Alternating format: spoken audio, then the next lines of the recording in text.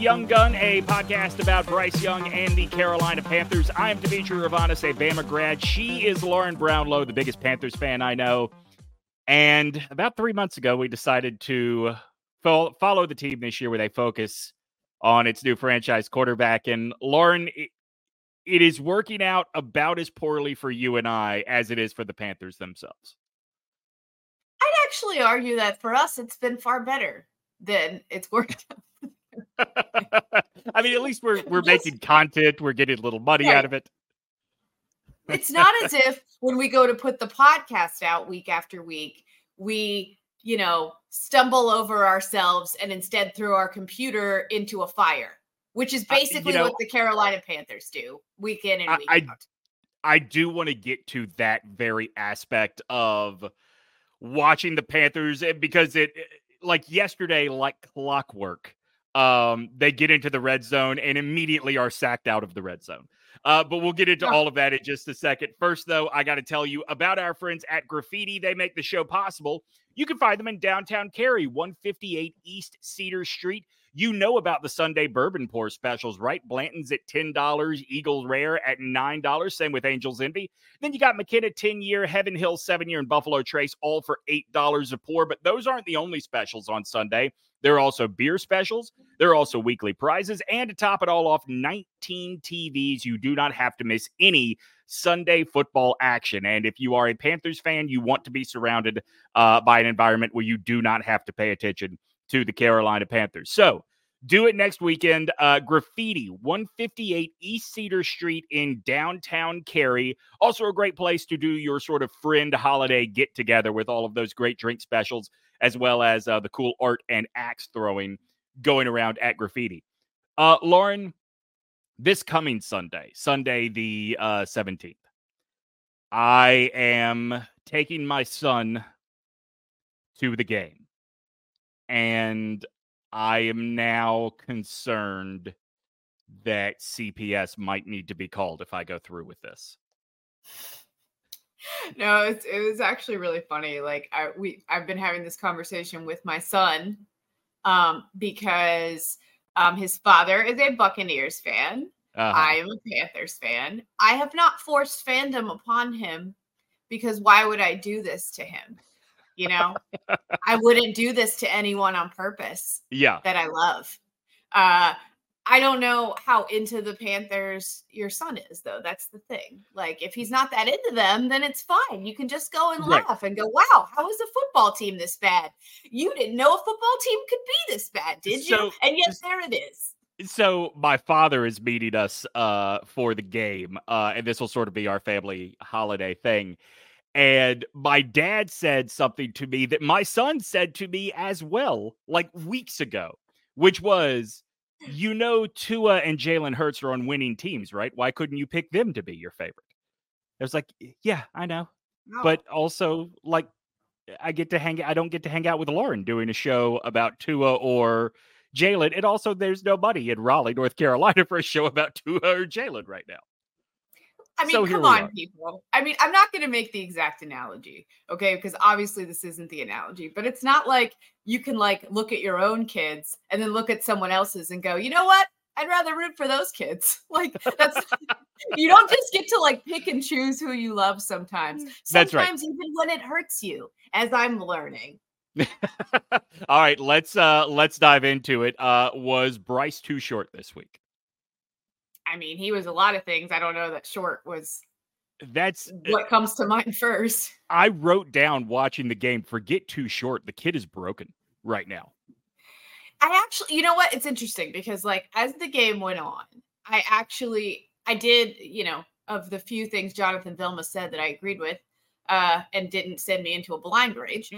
One of them was that in the first half, you could tell he was visibly uncomfortable and you could absolutely tell that. However, at least in the third quarter, I was impressed. And Vilma said this too. I was impressed with how he came out. He clearly had a little bit of, sorry, but a you attitude to the way he was playing. And I loved that. That is what I liked. That's, I think, the ingredient I'd been missing from him a little bit was you don't see that very often in his game. He's so just, go with the flow. You don't see a lot of emotion, positive or but the way he leapt over on that was it third down run, third down, trying to pick up the third down, and he just no regard for his own body, just literally was like, I am getting this first down if it kills me, and I do not care.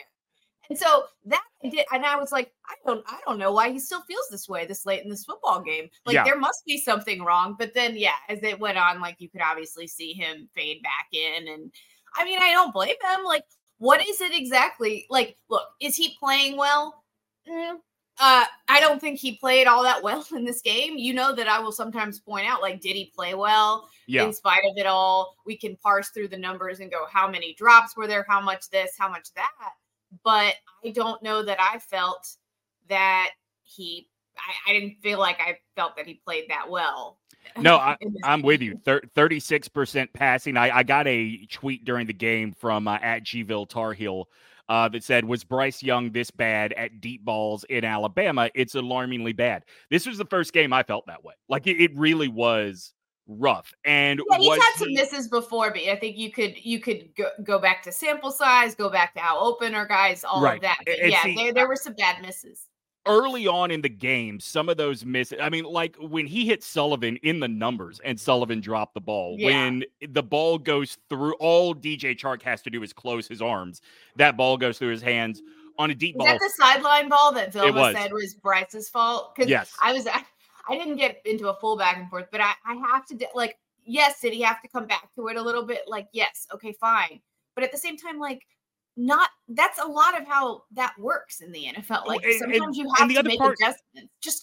I think the biggest part of that particular one was Chark had his hands on it. Right. It was literally in his chest and in his hands. I don't know what else. I mean, yes, it was the DB right there to make a play because he had to come back to it. Okay, fine. But at the same time, he literally has it. Just give a big hug. Yeah. So in answer to that question, was he this bad on deep balls at Alabama? No. But also, I think he was more in sync with his receivers' timing. That is probably the easy answer.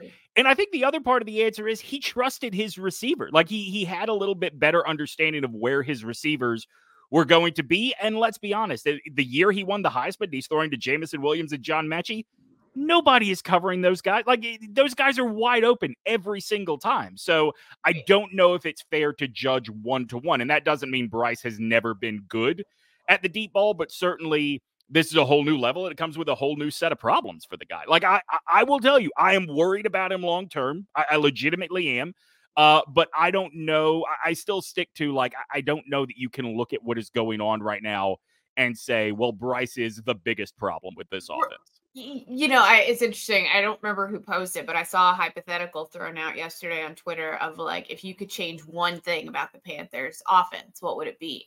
And the more I thought about it, the more I was just but I mean, that's the problem. You look at Bryce has developed some bad habits. He's not hitting deep balls. The receivers aren't scaring anybody, so defenders are sitting on routes. The play calling is uninspired. The blocking is bad. I could go on. And that's so for me, it's we see all of that in this symphony of suck on the offense right, week after week. And so it's hard for me to point, if they had a better O-line, would that help? Yeah. I guess if I had to pick one thing, I'd probably pick that because if you can't, if there isn't the time more often than not for plays to develop, there's nothing you can really do down the field. You're one dimensional at that point and you're easy to stop. But at the same time, there's still a lot of bad to fix elsewhere, including the play calling, which inexplicably took a very abrupt turn this week in ways that often made no sense. Yeah, we'll get into that in just a moment. First, though, I do want to tell you about Origin Sports TV. You can watch us there each and every Tuesday night at 7 p.m. It is a fast TV channel, which means it is already built into however it is you are getting TV. So if it's Xumo, Roku, Amazon Freevee, or Samsung TV Plus, go to those built-in channels and look for Origin Sports TV. We are there each and every Tuesday night talking about Bryce Young and the Carolina Panthers with you guys. All right, Lauren. So I think the play calling goes into this because as soon as this team gets into the red zone, I can't speak for the team. I can only speak for people like you and me. We know that's not ending in a touchdown. we know through some series of strange events, it's going to end up with Eddie Pinheiro kicking a 40-yard field goal. To be fair, as a Panthers fan, and I think I can speak for a lot of us, we're somewhat used to this. Sure. You know, like there was a meme made, I think it was like 6 years ago that I still have saved in my phone of like, you know, the guy checking out the girl's butt as he's like with his girlfriend. Stock image. It's like the girlfriend is touchdowns and the girlfriend is the girl he's checking out is field goals. Yeah. And the Panther, it's the Panthers in the middle. Yeah. So this has been a thing for them for a while, but it's almost, well, not almost, it has become like comical. Almost like you just go in there, or even it's not even just the red zone. It's like you got a 3rd and 1. Let's turn that into 3rd and longer. Like you got 2nd and 1. This is going to end in a 3rd and 17. Yeah, just somehow. And so here's where I want to rope in your offense comment from the last segment. That first time they got into the red zone, ran up the middle with Chuba, got stopped. Ran up the middle with ran outside with Chuba, got stopped. 3rd down, I think they were on the 2, if I remember correctly, or maybe the 3. They're inside the 5, either way. Yeah. They drop back to pass, which on 3rd and goal, I don't hate, but with this playbook, like there's nothing creative enough in that short of field space. Just roll Bryce out. And if he has a path, let him run. And if he doesn't, dump it off. And it was weird because like early in the game, especially like very early, they were doing like some interesting things with like motion and like trying to play tricks on the defense, which is honestly what this offense has to do. Absolutely. You're not like straight up gonna beat anyone one-on-one. Yeah. Like you're not. So, and they were doing some interesting things with that, but then they would get to the red zone and it was just like, what? And that was actually the red zone possession that probably made the most sense, or like the, you know what I mean? Like there were some sequences, especially on short yardage, where you're just like at least they ran it there. Yeah. That had been working the whole game. Well, a lot of times they'd get a 3rd and 1, a 4th and 1, whatever, and they would like do something inexplicable, like have a run start 5 or 6 yards into the backfield instead of going under center like they'd done earlier. I just am sitting there like, why? Yeah. Did you watch any of the Army Navy game at all? No. Towards the end of the game, Navy was on offense, and they just let an Army edge rusher come through completely untouched. And my son made the comment, he's 12, by the way, made the comment that this looks like a Panthers game when that happened. And honestly... you should have show him the punt block. Excuse me, the fumble. Whatever. Don't care. The punt aside... The second red zone possession on back-to-back plays, it was untouched right to Bryce. I mean, it's unfathomable. Like it's so weird, right? This team has problems getting the ball downfield, and yet it feels like if they are ever going to score a touchdown again, it's going to have to be a 50-yard run or bomb or something like that, because they're certainly not doing it from inside the red zone. What's that? I thought you were going to say an accident. Oh, yeah. I mean, like, it might have to be like a pick six or a fumble backwards or something like that. Yeah. No, but like, when it was Sanders at a long run, right? Yep. I screamed. Yeah. Because that's like seeing Bigfoot this year for the Panthers. I'm like, it really is. It really is. He got knocked out like inside the 2. I think that's what set up that first red zone possession. And immediately they piss it away. That was later, actually, I believe. It was in the third was it? quarter. Okay. So, but yeah, because I was like, oh my God. Oh, because it was still a 1-score game, but that's right. Games, a 1-score game feels like a 5-score game. So you're sitting there like, wait. But when he didn't score, I was like, well, that's it. And I was right. Like, that's the thing. People used to call me like a fatalist because they're like, oh, why are you so pessimistic? It's like, I mean, I tweeted this as a joke during the game, but it really is true. Among the many mistakes I've made in 2023, signing up to be a Panthers fan is right up there, Lauren. I mean, like, I love you, but I don't know how you do this to yourself. Okay, so to be fair, they've been painful to watch for a variety of reasons. This is up there. This is the worst that they've ever been. Yeah. Like, full stop. Seifert, you're throwing out. This is because not only are they like just bad, they're like clown shoes bad. They're like embarrassing bad. Yeah. It's like, they're like your friend. You know, we all have like a friend, maybe it's me, probably, that like something good happens to them, like someone good comes into their life and they're like, we don't deserve this. And they Right. sabotage it immediately. Right. That's what it's like. Watch it's literally almost become comical where you're like, are you serious right now? Like that good thing just happened. Maybe you should build on that. And instead they're like, no, we'll just set it ablaze instead. Don't forget the OG Media brand survey is out there right now. And first of all, thank you. We are over 500 responses in just a week's time. We're going to close it out after this week, but I want to paint as complete a picture of our audience as I can. So if you have not done so already, ogtrianglemedia.com. Less than 25 questions. It's really going to help us shape what it is we are going to be doing in 2024. Lauren and I have a cool new podcast idea that's going to we're going to tell you about in a little bit later on, not today, but it's beyond podcasting content, right? We've got all this kind of stuff we want to do, but we need to know what matters to you. So if you've not taken the survey yet, do it right now. ogtrianglemedia.com. All right, Lauren,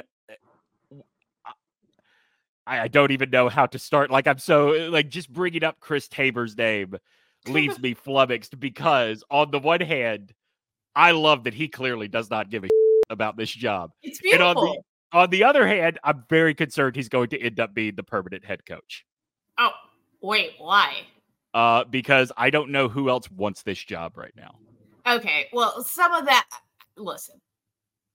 Okay, you want to do part 2 first? Because we can do that.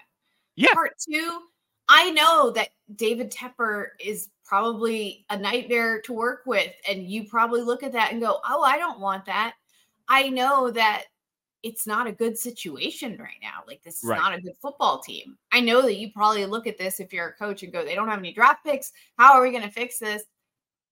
But it's still, I know that this is a cliche, but I do think it still applies on some level. I do not think, that it would ever be bad enough that they would think that that was a better option than anyone they could actually get to take the job. No, I do not think that that will be the case. So I agree with you. Like, I think, and this is the one thing about Dave Tepper that I think in this situation makes me a little bit optimistic is he does want to hit a home run with the coaching hire. He does not necessarily want a yes man. Now, he does want whoever he hits the home run with to grow into a yes man. I will give you that 100%. But you got to remember, like, what gives me pause is that Tabor is a guy that that Tepper insisted Reich keep from the previous staff. And what? Yes. Wait, really? Really? Okay. And that's what gives me concern. Like, I'm sorry. The special teams actually this year have been better than they've been in a while, but better is not garbage. Right. Like, that's where we were coming from. Right. And I'm not talking about Pinheiro and the punting itself. I'm talking about coverage units. I'm talking about return units. That matters a lot. And, like, look at the field position. How many plays in a row to start the game did the Saints run in Panthers territory? Yeah. Like, it was because of a lot of things, but part of it was special teams, right? So, like, okay. I mean, this is what concerns me is if they strike out on Ben Johnson, if they strike out on let's say Brian Johnson is the next name we've heard, if they strike out on Frank Smith from Miami, like, who's to say at some point that Dave Tepper doesn't just say, you know what, Chris is a good guy. Chris stepped in a rough situation. Let's make him the coach. And do you know what a racist that would make him look like after last year? Well, I mean, if he goes to someone like Brian Johnson and Brian Johnson is smart enough to go, no. I'm just pointing that out. Like, no. I hear Wilkes you. actually won games. Yeah. No, I hear you. I also think that coming off of last year, this franchise did not look as hopeless as it does right now. Like, I'm not telling you that I think Tepper deserves a pass for the way Wilkes was treated or anything like that. I think this is a totally different situation in terms of how attractive the job is. I hear you. I think that he'll find a way to get somebody in there, even if it's some like has been retread that'll just make me start crying. Right. Right. I think someone will take the job. I'm not concerned about that, and I think that he knows better than to trot out Tabor as a head coach at this point for like a variety of reasons, right? Like, I mean, it'd be one thing if he like won a couple games, but and sounded like he knew what was going on, but neither of those things are happening. So like, so here's my question for you: does he sound like, what of his two quotes, one during the game and one after the game yesterday, that sounded like okay, I love the one during the game, to be fair. During the game, he was asked about throwing for a 4th and short as opposed to running, and his quote was, well, there are two ways we could have gone with that, and that's the way we went. I honestly, that might be like the best answer I've ever heard to that question. Like, coaches will get into it, start defending it and whatever, and he's like, you know what? We had 2 play calls we could have picked for. I mean, not literally, but you know what I mean. We had 2 types of plays we could have run. We went one way, and it didn't work out. And it's like, how do you even argue with that? Like, what is the rebuttal? There really isn't one. I'm just like, you know what? Philosophically speaking, that kind of rules, but also that's sad. It's sort of like, I don't know if you ever watched that 70s show, but it's a very Red Foreman sort of vibe of coaching this team. The other one, after the game, he was asked if he was thinking about pulling Bryce Young. Tabor said he's not concerned about Bryce Young's safety since they ran for more than 200 yards. Quote, somebody's blocking. Fantastic. This was my face for like 10 minutes after seeing that quote. I mean, it is so insanely silly how unbothered this man is. Like, you're never, like, I think we agree that unless something extraordinary does not happen. That almost felt like a reply I would get from someone on Twitter if I say, like, that pass wasn't Bryce Young's fault. Yeah. And then all of a sudden I get a guy that says, well, clearly, I mean, actually, no one's even said anything that dumb to me. That, like, clearly someone's blocking. It's like, are you for real right now? Like, do you that a lot of us know that like run and pass blocking are different, right? Like, it's like your spouse or partner trying to start a fight with you. Why am I not worried about my quarterback? Well, the blocking's working. But no, it's not.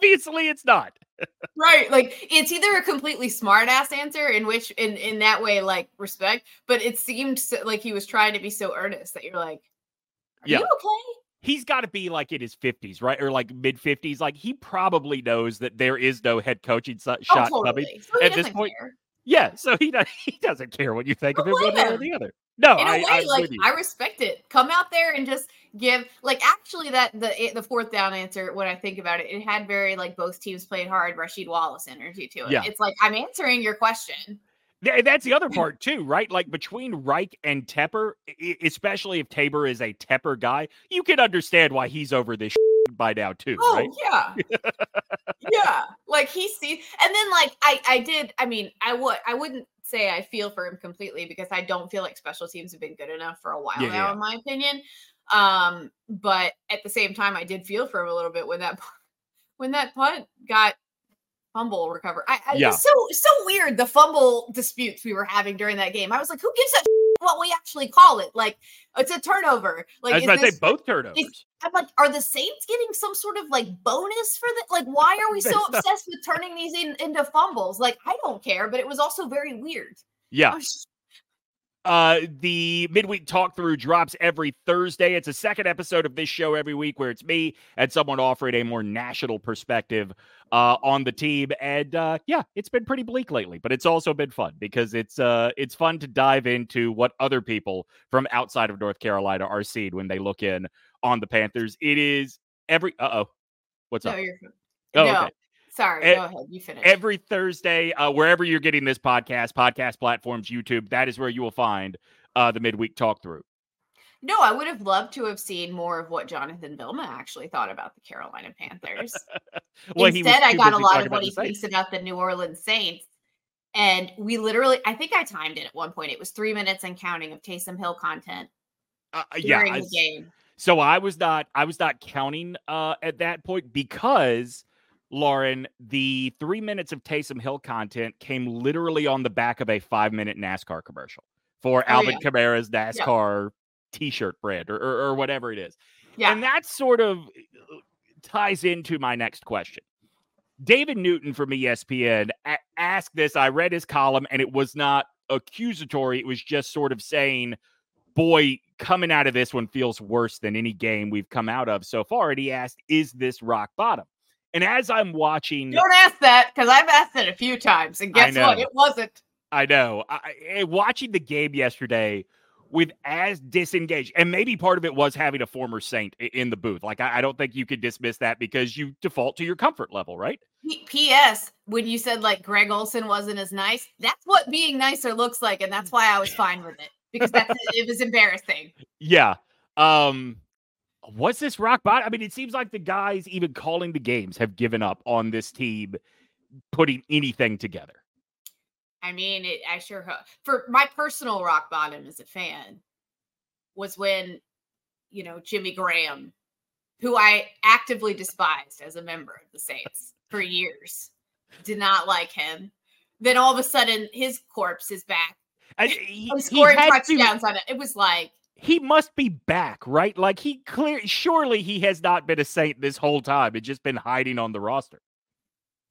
I would believe anything at this point when it comes to that team, and especially when they play our team. Like, the Saints are the team I don't like the most by far in the NFC South.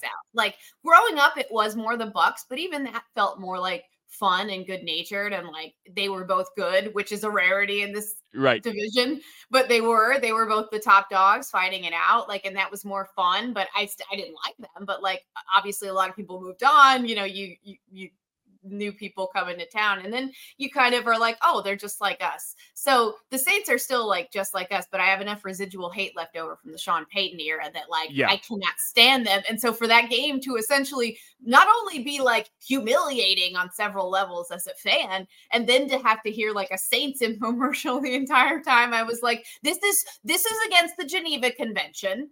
I am being tortured. I would like to report that. Well, I don't know that reporting something like that would do much good now. I don't know. But regardless, like, I was like, this is a war crime. What's happening to me? I think I can explain your hate for the Saints from the Saints' point of view, because as a Gulf Coast native, right, I've thought about this a lot since 2005, because I was here. I was just starting my first radio gig here when Hurricane Katrina was hitting the Gulf Coast, right? And we were all later in 2006, we were all excited for them to see them back in the Superdome, right? They were America's team that night, and we were all happy for them when they won the Super Bowl. And I think the majority of Saints fans... No, this girl wasn't. Nope. No. Okay, so excluding the people that actively hate the Saints, right? And by the way, I grew up on the Gulf Coast, was never a Saints fan. I was happy for the city. Right. I believe that Saints fans deep down in their heart believe we're all still rooting for them. They cannot, and I know that my dad's girlfriend is a hardcore Saints fan, cannot fathom that there are people that do not like the team, or excuse me, that do not root for the team, let alone actively do not like them. Because I actively do not. I actively have never liked the Saints. Dude, the best thing that happened to me during that game was when they started showing highlights of that game of Adam Thielen against the Saints. Yeah, and then I know they showed at least some highlights from the game where they beat them in New Orleans, and I was like, oh yes, let me get more of this package.